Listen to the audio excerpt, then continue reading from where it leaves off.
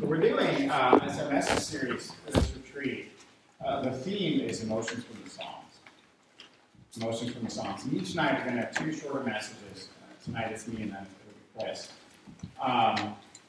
Two messages each of the next 4 nights, each rooted in a different psalm. And each looking at different emotion, how God answers, how he meets us in a different emotion. You know, I don't know if you have a habit of reading a scripture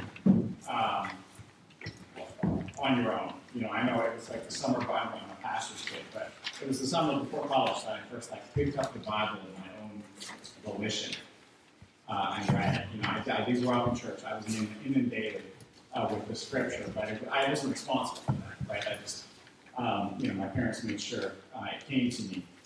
And so I don't know if you're in that habit. A very common thing is to read through Psalms. Read a psalm a day, even as you read through other parts of Scripture. And that's because really, you know, the Psalms are the prayer book of the Bible, right? They are the prayer book of the Bible. And they have a trajectory in them that goes from lament to praise. You know, lament, the sorrow of the world. I mean, there's a theme. There's a theme to the Psalter. You know, it's wisdom literature, Psalm 1, how blessed the man who walks in the ways of the Lord. It also points Psalm 2 to the King, the coming King. The Messiah, Jesus Christ, who we know as Jesus Christ. But it does have this trajectory. So it starts with, you know, people pouring out their troubles. And that's actually the dominant, like in terms of the number of Psalms, the dominant category is lament. But it doesn't leave you there. It moves through 5 books. There are 5 books in the Psalter. And mirroring the 5 books of Moses and the law. And it moves in a trajectory to praise. It ends in 5 psalms of praise. You know, Psalm 146 to Psalm 150. Each would start with the word hallelujah and ends with the word hallelujah. And so we're going to follow that trajectory ourselves. And I'm going to start tonight with Psalm 42. I'm going to read Psalm 43 as well. I think, you know, in origin, there were one psalm that divided in the process of creating the Psalter. They were divided into 2. So there are 2 psalms, but read along with me. Psalm 42 and 43. You'll see the parallels. You'll see the repeated phrase. So hear God's word. To the choir master, a master of the sons of Korah. As a deer pants for flowing streams, so pants my soul for you, O God. My soul thirsts for God, for the living God. When shall I come and appear before God? My tears have been my food day and night. While they say to me all the day long, where is your God? These things I remember as I pour out my soul, how I would go with the throng and lead them in procession to the house of God, with glad shouts and songs of praise, a multitude keeping festival. Why are you cast down on my soul, and why are you in turmoil within me? Hope in God, for I shall again praise him, my salvation and my God. My soul is cast down within me. Therefore I remember you from the land of Jordan, and of Hermon from Mount Mizar. Deep calls to deep at the roar of your waterfalls. All your breakers and your waves have gone over me. By day the Lord commands his steadfast love, and at night his song is within me, a prayer to the God of my life. I say to God, my rock, why have you forgotten me? Why do I go mourning because of the oppression of the enemy?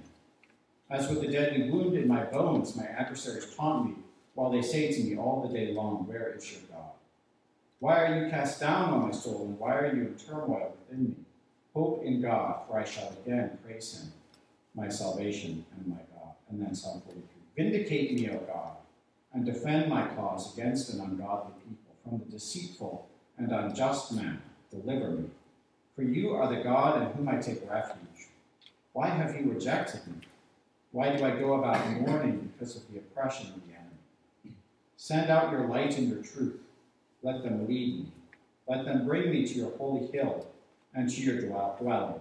Then I will go to the altar of God, to God my exceeding joy, and I will praise you with the lyre, O God my God. Why are you cast down on my soul?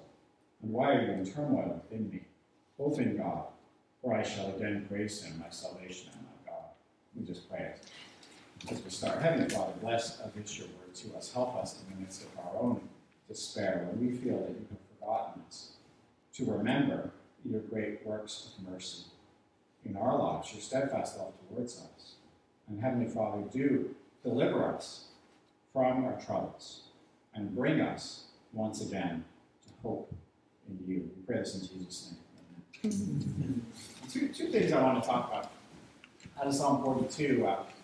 First, longing, thirst, and second, depression. We'll start with something nice and uplifting. These are famous songs that deal with depression. What's the state of the psalmist here? He's depressed. But before I get to that, I want to talk about thirst. Verse 1 of Psalm 42 is very famous and immortalized in numerous Christian songs. As the deer pants the flowing streams, so pants my soul for you, O Lord. So long. There's the longing. Like this deals with longing. What do you long for? What do you thirst for? Right? What drives you? What are you hoping to get? I had a couple of interesting examples. I'm going to pick on some people. From just earlier today, I learned at dinner that some of my coworkers, like even if a book is bad, they feel they have to finish it. You just have to, right? Can you leave something undone? No, you thirst to complete it. And and I learned from Daniel here in the front, that he never ice skated, I guess, and he was taking ice skating by his girlfriend, and he decided, I'm going to come back and I'm going to learn this until I can, how do you put it, do all the tricks. not just figure skaters, we call them tricks. But, right? Is that you? Right? Let me be honest with you, we're a weird group of people. In this circle, because, I know who you are. I'm some of you I've never met until today. But I know who you are. Right? You have that craving to get stuff done. Right? I got to complete. I got to lead. I got to achieve. And, maybe, one of my roommates at Princeton was laid back. One. And so I do. They do exist. I've met a laid back Princeton. And, he's happy. But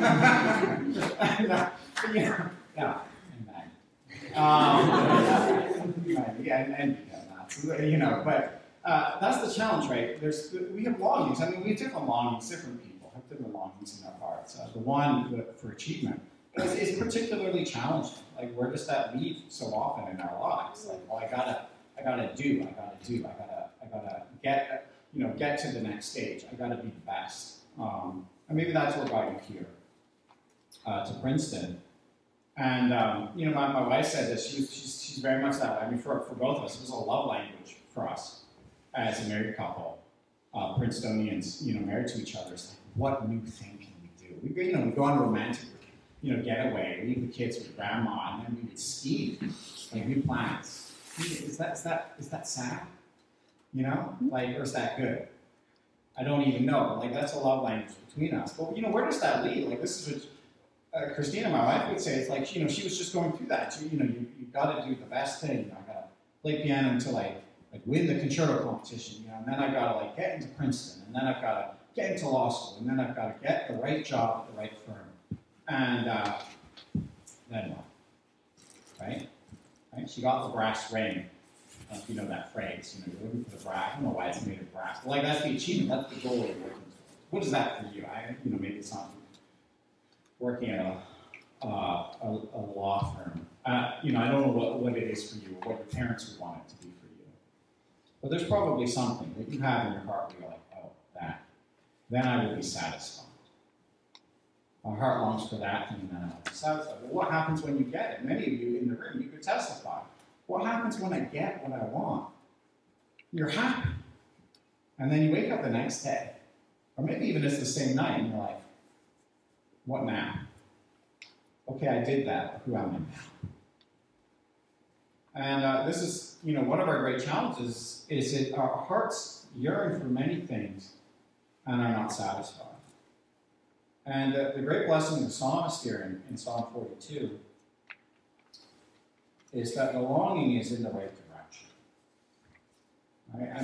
Our last retreat, BCI back in the fall, this was my lead anecdote. I'm going to use it again because it's too appropriate for Psalm 42. Augustine of Hippo in his Confessions, great book for Confessions, you should read it, written in North Africa in the early 5th century. great Christian word. He's just confessing his faith, how he was brought to faith, as a man in the Roman Empire. And where does he start? He says, our heart, it's in the form of a prayer. He's confessing to the Lord how the Lord brought him out of his sin and out of being lost and brought him to salvation. And what does he say? He says, our hearts are restless until they find the rest in you. All right, Augustine, he sought purpose, he sought meaning in knowledge. He was a brilliant individual. He was rising, he sought it in power, he was rising. His goal was to become a provincial governor. He sought it in pleasure. He had a concubine. He was there just so he could have sex with someone, he had a child with her, who died as a teenager. But then he had a political marriage. He was ambitious. His mother was ambitious. His parents were ambitious for him. Right? His father had plans for him. His mother wanted him to be a believer. His mother was a Christian. And so, here he was pursuing. He pursued philosophy. He pursued Neoplatonism, and he pursued Manichaeism, not in that order. He pursued many different things. He was like you, some of you, and those were his chosen things. But they did not satisfy, because what is the reality so often of our lives? It is this, to get to my second point, which is depression. Like, this is so often described. I hope this doesn't describe your life, but I'm sure it does to the number in the room. Verse 3, my tears have been my food day and night. Right? He specifically is being mocked. Where is your God? He is under unspecified tribulation difficulty, the psalmist. And so he's being mocked. Where is your God? But the challenge is he actually is asking that question himself. Right? Where are you, Lord? Why have you forgotten me? Verse 9, I say to God, my rock, why have you forgotten me? The tears are his food. That's a classic. If that's you, that's a classic sign of depression. If you find yourself crying for no reason, when you're in the night. That was me, age 20 at Spelman. That was me once upon a time. And you're like, and then you read you read a diagnosis of depression. You're like, oh, check. So, sorry, yeah, it's happy. Spelman, yes, crying in Spelman. Yeah, me too. It wasn't Spelman's fault. It wasn't Spelman's fault. But tears have been my food, right? It's like this is so often the world we live in. Right? He feels this, verse 7 is very evocative too. Deep calls to deep, but the roar of your waterfalls. On the one hand, that's like a description of like the depth of God's love, God's power over the storm, over the waves. And yet at the same time, he feels the second half of the verse, all your breakers and your waves have gone over me. Like, if you've ever been in the ocean and, you get caught by a wave you weren't expecting, or if you've been in a storm and you feel the waves battering you, that's the imagery being used. Like God's love for him, he recognizes, there's this paradox here, verse 7. He's torn between, on the one, he recognizes God's steadfast love is as deep as the ocean. And at the same time, he feels he's being buffeted. God is allowing difficult things in his life. Right? He's being overwhelmed. He's being mocked. That's where Psalm 43 comes in. Vindicate me, O God. This is specifically against the deceitful and the unjust men, right, who are mocking him, who are oppressing him. He says, send out your light and truth. Let them lead me to your holy hill. And so, this is so often the world we live in. I mean, it's interesting. My wife's has become an avid Peloton person. And, it's interesting, she'll be doing the Peloton, and they always play whatever popular music is. That's obviously a central part of exercise. You got to get the right songs. And so, what was a big song this summer? It was Taylor Swift. It's me. Hi. I'm the problem. It's me. Right? So they're doing the Peloton workouts to that song, which I actually think is quite profound. I know a lot of Swifties over there. I'm too old to be a Swiftie, and then I would meet students who Taylor Swift is the poet of our generation, and I'd have to not laugh at them, There's really Taylor Swift, she convinced me on this song. She convinced me. Because, so anyway, they're doing this in Peloton. It's me, hi, I'm the problem, it's me. How does it go? My narcissism, my disguised as altruism. It just goes through, right? this realization that, like, she's the problem. But anyway, so Peloton, right? What do? So they're playing a song, and then they stop and what's the Peloton instructor do? Because Peloton's all about the power of positive thinking. So the Peloton instructors immediately like, okay, now throw off those negative thoughts. You believe in you. You can do it. And so they have to immediately get rid of that like moment of genuine, I think, self-reflection on behalf of Taylor Swift. That maybe, just maybe in life, it is in fact me who is the problem, and not just other things. But that's part of the challenge for their culture, right? It's like we're such a weird paradox in our culture. They are on Peloton. It's a very American thing. Like, what's the answer to the difficulties? Like, is this what you would say to someone? If your friend, if your roommate comes to you and says, "Tears have been my food day and night," in normal language, in modern day, I find myself crying all the time uncontrollably, a total loss of motivation. I feel God has abandoned me. Would you say to them, like, throw off those negative thoughts? You can do it. Like, would that be good? Would that be a good idea? No, it wouldn't. Yeah, that's what I'm looking for. No, it's important to say it out loud. You may still do this to someone in real life that you care about. But that's what we have so often in our culture, which is to say no answer to the real struggles of living in the world. No answer to the longings of the human heart and the need to be delivered from the difficulties of this life. Whether the oppression be from outside, like in the case of the psalmist, physical, spiritual, whether it's caused by your own sin, whatever the difficulty and trouble is. Let's be clear. Like, what do we have culturally? What do we say? We say with the Peloton instructors, you do you. Even like when depressed, when I was depressed at Princeton, I just stopped functioning. I still showed up to PCF meetings. I love PCF. I was an officer at PCF, so it was good that I showed up. But I still showed up to PCF meetings, but I just stopped functioning. But it was interesting when I was depressed, because you know what people say to you at Princeton? Like, I don't know, are you a depressive person or no? I'm not asking for a real answer there. Because there are people who are depressive and people who are not. Right? So there's a whole category of people at Princeton, who are you're depressed, but stop. Do you say that to people?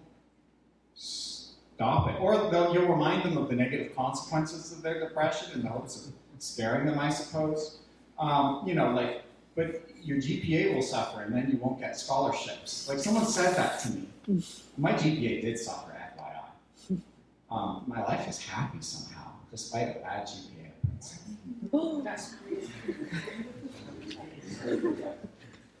I mean, you say, wow, like, seriously, I at the time would not have thought it was possible to have a good life apart from a good GPA. Like, no joke, right? That's what I actually believe. No wonder I was depressed. But anyway, people will say that kind of stuff to you. Like that's the answer. Stop it. It's the Nike model of ministry. Just do it. Just do it. And some of you that works. I don't know. I mean, I used to envy the non-depressed. I do to some degree. I'm thankful my wife is not the depressive sort. That's actually helpful in the marriage. I help her introspect, and she helps me, move forward. And to some degree, there's balance there. I used to envy it, but I think there is value in recognizing it. Like, there's danger if you're the kind of Princeton student who can just do it. Like, I worry for you. Maybe you'll just keep doing it until you retire. And then you'll have to ask, why did I do it? Why did I do it? So there's some benefit. Like, if you're the depressive sort, I want to give you something to hold on to. Like, it might bring you to your knees before the Lord. It might force you to ask the question, what is my heart longing for, and what will satisfy me? Right? There's a great paradox of our culture. On one hand, never have we had more tools to distract ourselves from our troubles. Right? We're so removed from so many of the privations, the warfare that mark the existence of almost all human, still in many parts of the world, marks the existence of human being. And we're spared that. And we have so many tools at our disposal to distract ourselves, right? It's like just you want comfort. You just go to YouTube, right? It's like the work hard, play hard. It used to be like you worked hard and then you got drunk. And I feel like students, we've sort of, alcohol, there's plenty of alcohol, but somehow some of the alcohol got displaced by YouTube, right? People are like, I can just get drunk on YouTube to distract me from my troubles. But we know, like, what does alcohol satisfy? No. Does YouTube? Well, I don't know. I mean, you're younger. Does YouTube satisfy your soul? Be honest. Does it satisfy your soul? Tell me what that channel is. What does the psalmist say? So, he's pouring out his heart to the Lord's Lord. Do that. I mean, you want to take it. Do that. You have longings. Pour them out before the Lord in prayer. Pour them out before the Lord in prayer. Do it by reading through the Psalms in part and praying through them relative to your own life. Well, what does the psalmist do? Well, he remembers. He remembers what? Verse 4. He remembers how he would go with the throng and lead them. Spurgeon thinks this is a psalm written by King David. It's not there in the title. You get the image here of the king leading the people in procession to the house of God with glad shouts and songs of praise. A multitude keeping fast. Right? What's he describing? He remembers worshiping God at the temple. Right? I mean, a parallel, the Old Testament parallel to what we're doing tonight, what we were just doing, raising song. He remembers where does my hope lie? It lies with the Lord. What is my source of abiding joy and satisfaction? It lies in worshiping Him alongside His people. And so when he asks himself the question, verse 5, and this is repeated verse 11, and it's repeated in Psalm 43, verse 5, why are you cast down, O my soul? And why are you in turmoil within me? He has an answer. He knows what the answer is. Now, he's struggling for it. That's why it's repeated. Right? He goes to it, and then he comes back, and then he goes to it again. What is he struggling towards? He's saying. He's preaching to himself.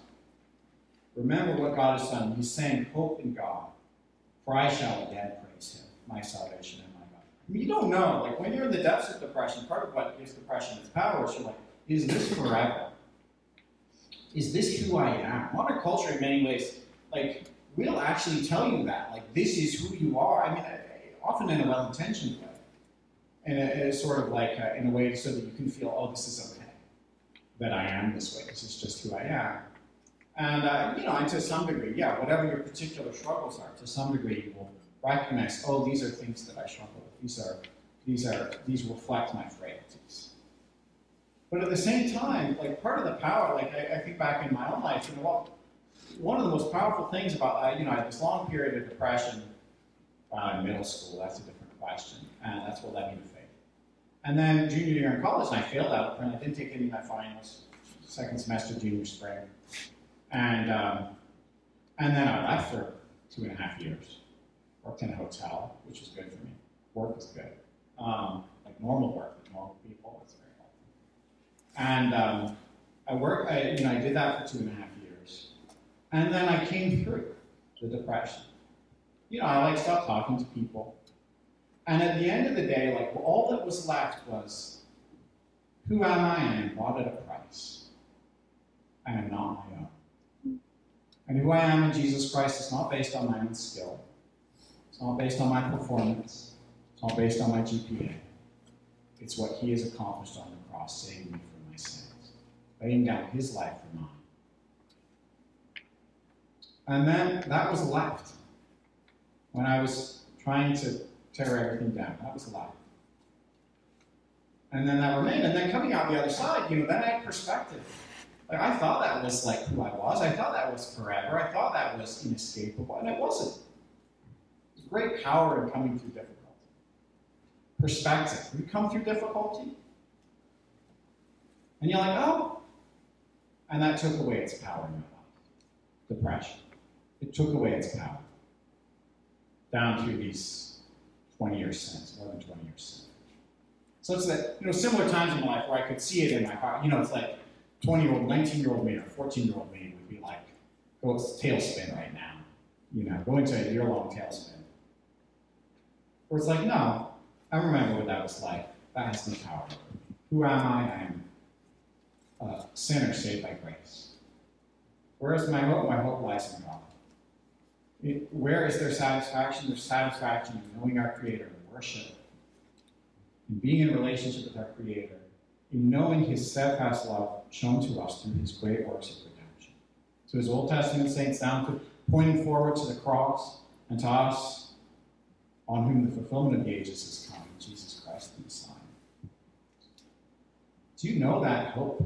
I mean, I want you in the small groups to talk a little practically about depression. This is actually a very practical and important ministry responsibility, right? Not to do that with a glib. I did the Peloton, you can do it, or the Princeton, what's wrong with you?